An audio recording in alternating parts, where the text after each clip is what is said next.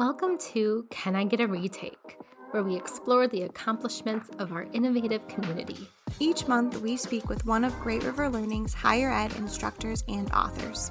Together, we discuss trends in education, areas of study, and a variety of teaching styles and philosophies. My name is Michaela, your marketing coordinator. My name is Michelle, your web design supervisor. And this is Great River Learning's Can I Get a Retake? We are here today with Michelle Stanley. Michelle is a professor of music and flute at Colorado State University. She is also the director of the Arts Management Program, as well as chair of the music department in the School of Music, Theater, and Dance at CSU. Michelle is also a flutist, not a flautist. Stick around for that conversation later. And she has performed throughout the United States as well as internationally. Countries include Russia, Japan, China, France, the UK, Italy, Germany, Austria, Slovakia, and Hungary. She is principal flute for the Pro Musica Chamber Orchestra and the Colorado Bach Ensemble. She also performs with Quattro Duo, a flute and guitar duo with her husband, Jeff LaQuatra. She can be heard on the Navona and Centaur labels through all of the regular streaming channels. Finally, and most importantly, but we're biased, Michelle is the author of Music Appreciation, Successful Listening in All Music, an online text and course materials published by Great River Learning.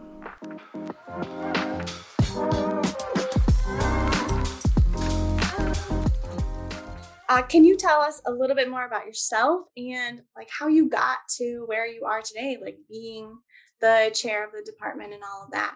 Yeah. Well, this is my 16th year at Colorado State and Fort Collins, and it's such an interesting thing. And when I started here in 2006, I was an adjunct professor, and I was, teaching at other universities to scrape by, and here I am now, full professor, chair of the department. So, what a difference 16 years makes, right? So, yeah, I started off as a faculty member teaching flute, but I also taught some classes that would fill out my load a little bit. And one of those classes was music appreciation. And that was a really, I had done it before at other universities, so I was very experienced, and it was a really good thing for me to add to my teaching load. And I was really, really happy getting back in the classroom here at this university to do that particular class. So, in amongst other classes too. So over the time, then the position of the flute professor was moved into a tenure track position. At that point, I applied for it, got the position because I had been the interim, or I had been the adjunct for many years, and then was on the tenure track. So I stopped teaching the music appreciation class around that time, which freed me up to do more flute related activities for my tenure. And then in 2018, I was approached by my dean to help take over a program that had been kind of fledgling. It was an arts management program of which I had a hand in starting many years ago. And so I've been doing that since 2018. And because of my experience in administration that way, then again, the dean came to me 5 years later and said, "Would you be the chair of the music department?" I'm still doing all the jobs, so I'm not apparently very good at negotiating my workload. So maybe I should listen to myself and think that through. So if anyone's listening to this, make sure you renegotiate your workload. But I actually really enjoy everything I'm doing. It's been really fun. So, and it's been great to be on this side of academia to see what it's like to be an administrator. And I really enjoy it. It's great fun. New problems to solve. Right. That's a lot of different hats. Yeah. Yeah. Have you ever been asked, can I get a retake? Oh, I'm sure back in those days when I was teaching. But remember, that was a long time ago. I probably stopped teaching music appreciation in probably 2010. So it's been quite a long time. And, because why, I guess it always depends on why they wanted that retake. So yeah, fair. Yeah. If they wanted a retake because they literally missed the exam because they were in the hospital, sure. Yeah. If they want to take a retake because they didn't get a good grade, the answer would be no. That's a different thing. Yeah, absolutely. That's a different thing. One thing that we had listed to talk to you about really is your experience in music performance, not only domestically, but internationally. Can you tell us a little bit about that as well? Yeah, I'm so lucky. What a great career that I've been able to have as a flutist, and I can't believe I just thank my lucky stars that people pay me to play the flute, which is crazy, totally crazy. So, yeah, I've had great fortune to play nationally, but for some reason, I've had really good luck with international performances. So, uh, I just took advantage of opportunities when they came. And it's so funny if I think about every single one of those opportunities, they were just like, it's, people and networks you've made over your lifetime. And, oh, hey, we're going to Russia. Would you like to play in St. Petersburg with us? Yes, I would. Or my record company said, hey, we want to partner with the Chinese government and bring classical music to people who've never heard Western classical music. Would you like to go on a 2-week tour of China? Yes, I would. So that was in October of 2019, I will mention. So maybe the timing was really interesting. Um, and then, just it's been interesting to be able to go to some countries where I was able to finagle some concerts, oh, we have this one concert in Scotland. So, and then I have a family member who's living in the south of France for the summer. Let's put together a program there. So, I was able to do all these amazing trips, some with the university. Uh, Definitely, I was in China with the university as a grad student, but here at CSU, we went to Austria, Hungary, Slovakia, and Germany. That was 2 weeks of great fun. So yeah, it's extraordinary actually. People ask me how that came to be, but you can see it's just from all these different channels. And I think when you work at a university, you definitely have those opportunities given to you, which is really fun. That is. And I guess my follow-up question was, what advice would you have to performers who want to follow in your footsteps, but you really did Oh, that as well? yeah. I would say, again, if you're working at a university, you do have a lot of channels that you can rely on and the networks that you've created. But I'd also say, create your own opportunities too. Don't be afraid to take advantage of something. So, just as an example, somebody reached out to me a bunch of years ago and they run a summer camp for musicians in Italy and then also in Germany, another session. And they said, do you want to be on our faculty? And I thought, okay, tell me what this is about. And it was I was a little concerned at first because you have to bring your own students or you at least have to recruit your own students. And I was a little concerned, like, could I do that? Would it financially make sense? And I thought, well, what the heck? Let's just give this a shot. So I jumped in with both feet and I was able to bring students. So, to other folks who are thinking, oh, I could never teach at a festival in Europe, if someone approaches you and it seems a little tricky, I'd say just give it a shot, give it a try. But also, people want to listen to classical music all over the world. So you can put together your own concerts. You can reach out to a church. You could, do your research and see what's around and offer, to have a performance because sometimes you can get funding from your institution to get the flights covered and the lodging. And then, if you don't mind not getting paid very much or just a little bit, that can work really great. So, yeah, just rely on your networks and try to say yes a lot. Yeah. Did you start playing the flute then when you were really young? I mean, that typical fifth grade, you get a Yeah. fifth grader and band and they have instrument night and you pick out your instruments. And yeah, I was like, oh, I'll play the drums because all the boys were back there. And then that I realized that was really dumb. And so then I was like, I'll play the trumpet because there's 3 buttons because that's the fifth grade logic in my pea Yeah. brain. And then I settled on oboe because I thought, well, there's not a lot of oboe players, which I should have stuck with oboe because Mhm. there aren't a lot of oboe players and they pay a lot of money to get you to Mhm. go to school. And then for some reason, flute just, I don't know, I kept landing on the flute. I had actually a little recorder from the fourth grade and I took a piece of tape and covered like the end of it and then used it as a little flute. That's So yeah, so I knew I wanted to play the flute and I got really good really fast. Um, Surpassing one of the little girls in my band who had been taking lessons a year before me. And I really liked it. And I can't believe it turned into the life I have now. So from my upbringing in Maine, which, rural Maine is not a hotbed of culture, but we had band programs and I took Mhm. advantage, and my parents were very supportive of doing that, but I am the only musician in my family. But people make a really good living in music all the time, all the time. I mean, Yeah. you look at the musicians who played in the Grammys last night that happened to be broadcast last night, to the people who put together those performances, to, I mean, there's so many careers in music, and it's not just the typical route that folks think of. So, I mean, even textbook publishing, like, who would have thought that at one point in my life I would write a textbook? And there's income attached to that. So it's a shame that we're still in that dialogue of like, you have to have something else in order to make a living. Yeah. However, I'm here to wave the banner, Yeah. of be a musician. It's a great life.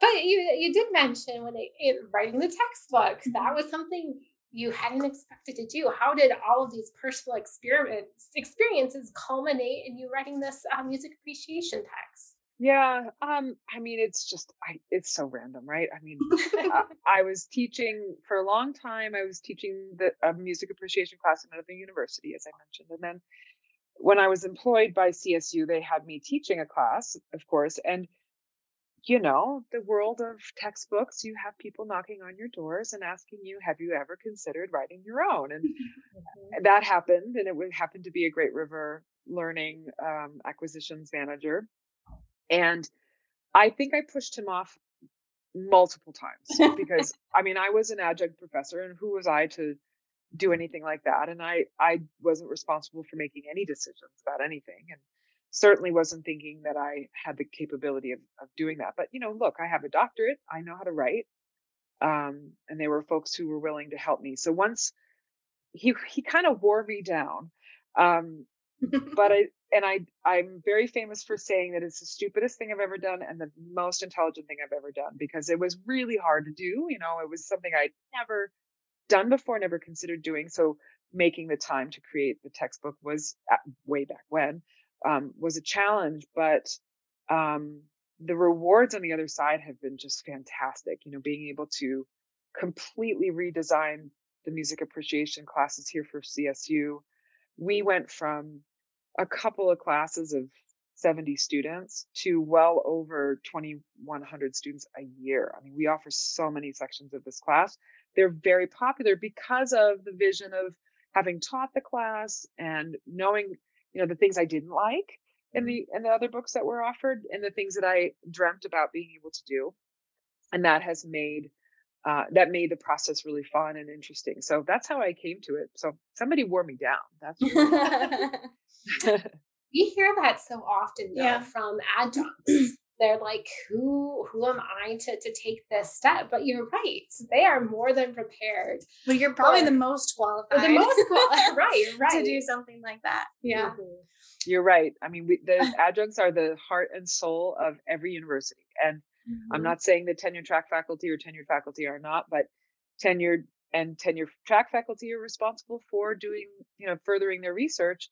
And adjunct faculty are here to teach. They are the specialists of teaching.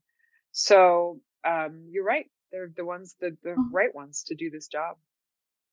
After discussing the creation and revision of our textbook, Michaela and I wanted to ask more about the students at CSU to find out how things have changed over her 10 years at the school. So you mentioned that there were some things that you didn't like about what you had been using. Can you tell us more about, what you Yeah, changed in your publication? sure, of course. I was looking, in my dream mind of what I would love in a book was a book that covered all music, all musical genres.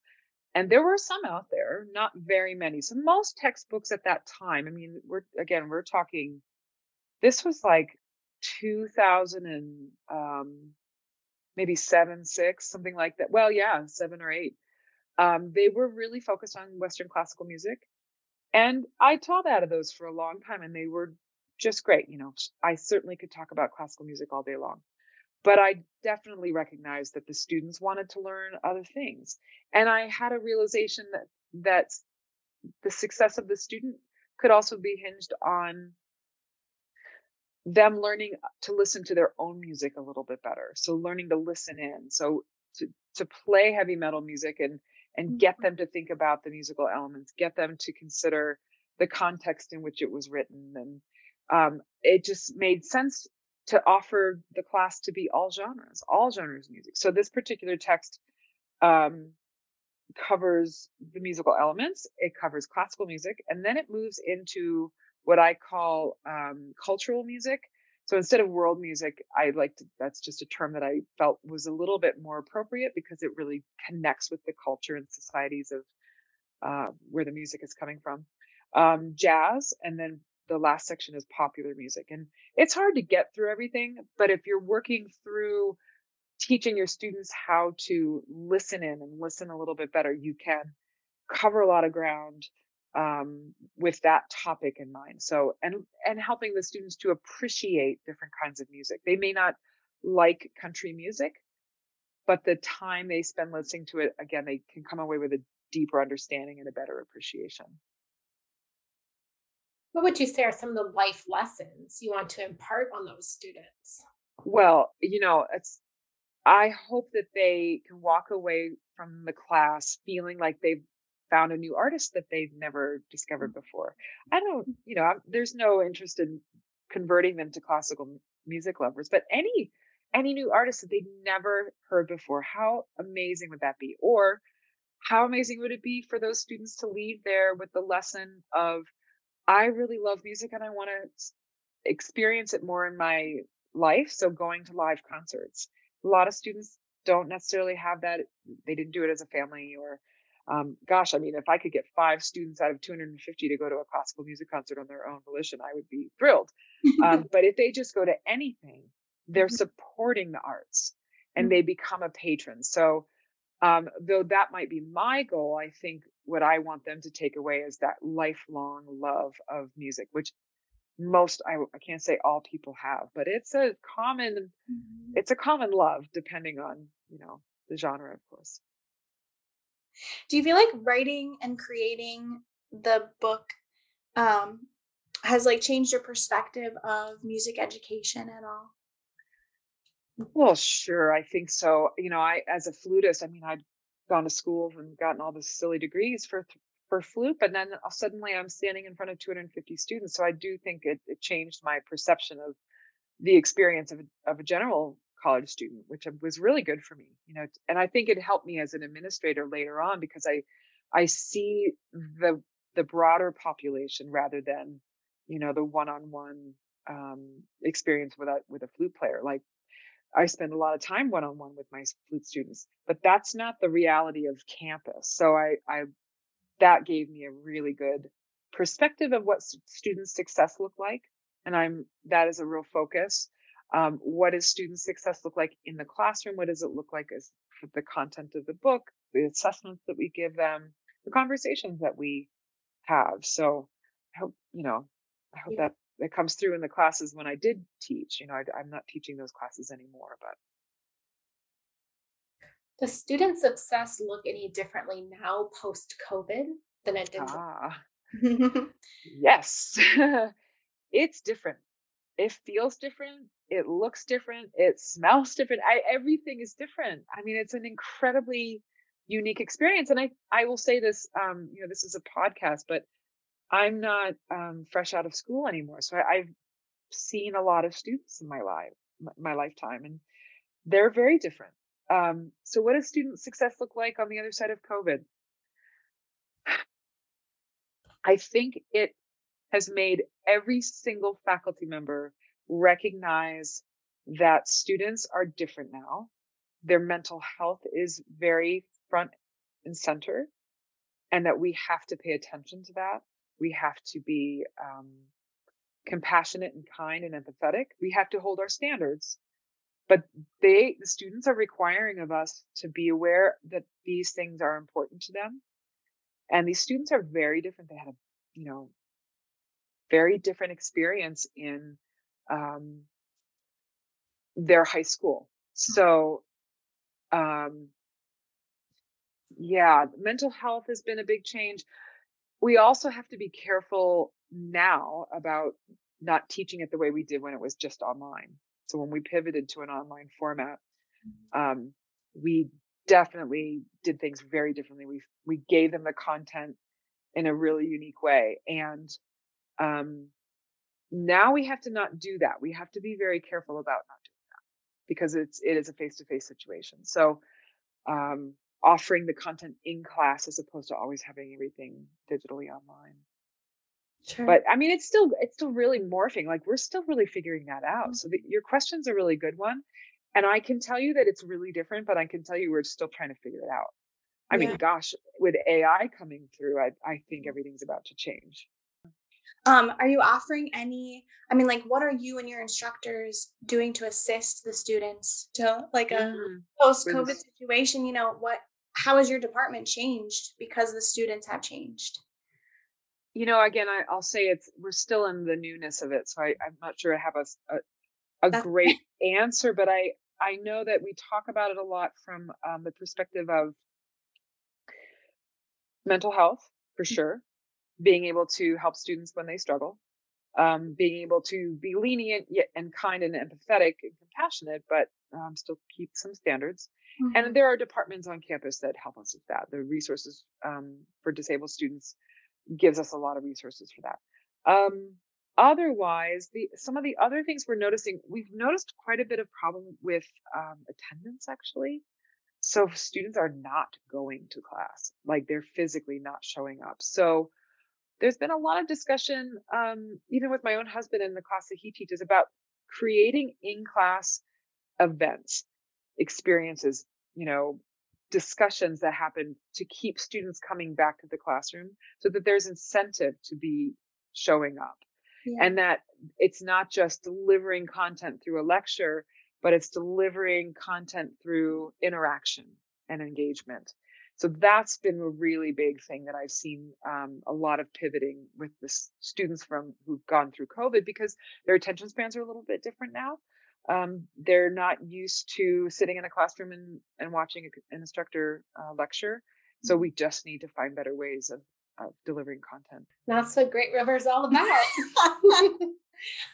Little plug. But I think to a great extent, COVID has affected everyone's attention. Everyone has to pivot in different ways, personal and in the classroom. Michelle is planning to update her textbook in the near future. We ask Michelle what changes to expect in the 4th edition of Music Appreciation.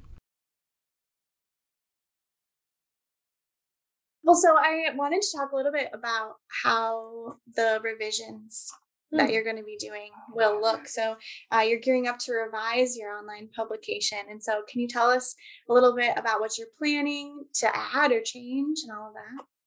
Yeah, I'm really excited about this. My plan for the revisions, and there's always revisions going, right? It's like you're constantly updating, which is so great to have a digital textbook like that, just to plug that, because it's so nimble.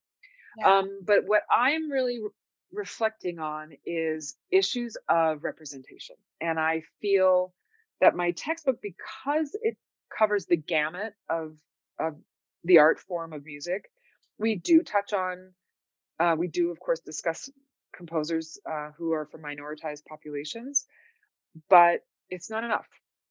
And I could do a better job in the classical music section to discuss women composers and performers, and use that platform to discuss the why. Why was it like this? Why were women composers not accepted or, brought into the fold? Why were African American composers not being seen as valid in the time frame that they were writing? And there were incredible composers that were existing, and the output of music was extraordinary and beautiful and incredible. And it doesn't make the history books, and it needs to make my book. So that's going to change. Certainly there's going to be a lot of revisions in the classical music section to include that.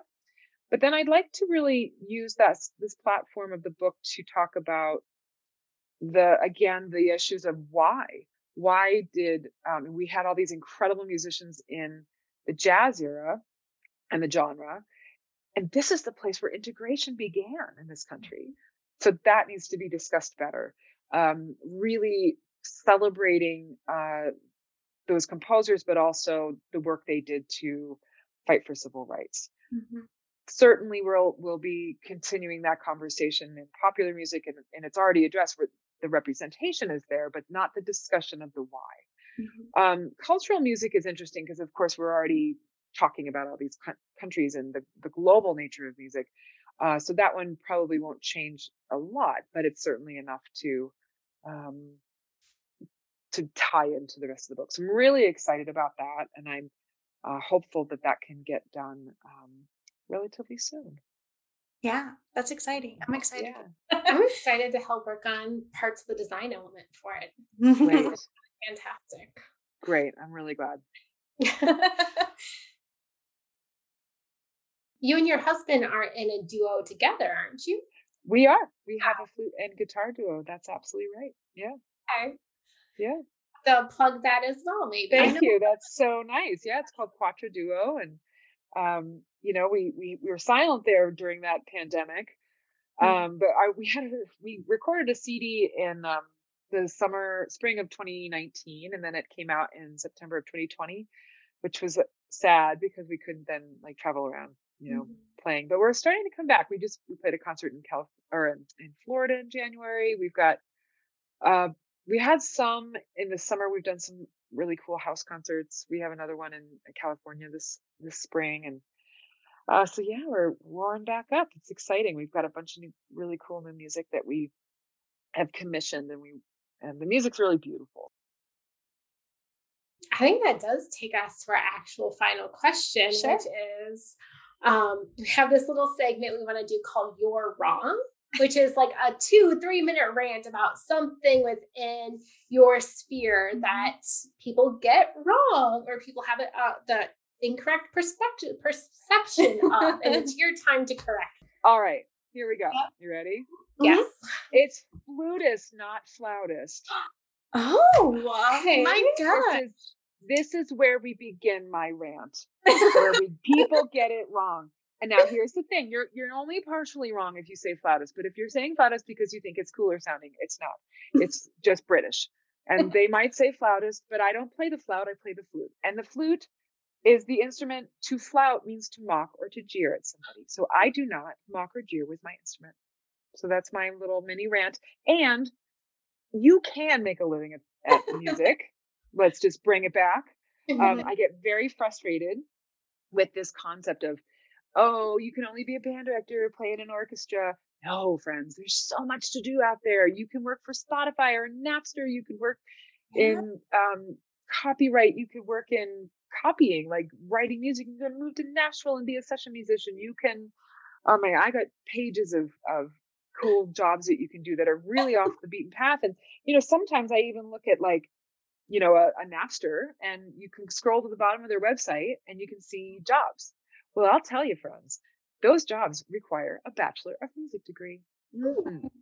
So you can live in a cool city like San Francisco, and you have to have a Bachelor of Music degree and be able to understand tonality and form and structure and the basics of music so that you can help describe the music and put it into playlists. So there's so much to do in this career. And gosh, here we are writing a textbook, right? So that's pretty cool too. I love both of those rants. I did not know. I guess I didn't ever wonder which one it was, flutist or flautist. You are fully informed in the world of music, flute playing anyway. Well, thank you so much. That was Yes. a lot of fun chatting today. And yeah, we're looking forward to your revisions. Yeah, me too. And I will have good help with that, by the way. I can't claim that I am an expert in this, so we'll be bringing in a contributing author to help me, who knows a lot more about this than I do, and I'm honored to have someone help me. So.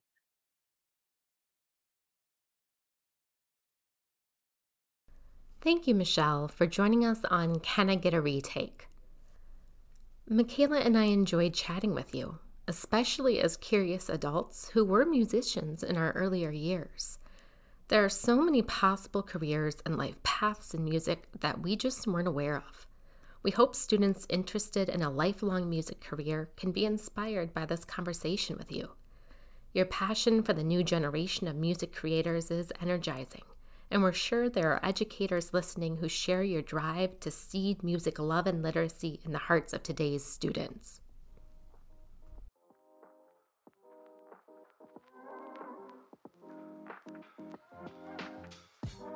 Can I Get a Retake is hosted by Michelle Manaman and Michaela Albee.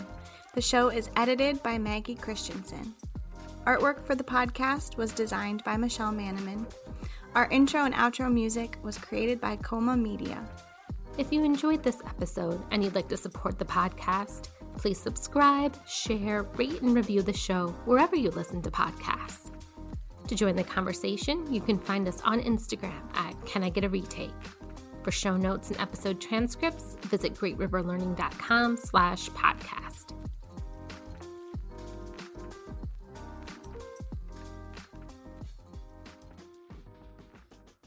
I want to put a plug in for a second mascot. Oh, sure. That John Vale, all you have to do is say, Michelle Stanley wants you to have a mascot of a squirrel. Ooh. Okay.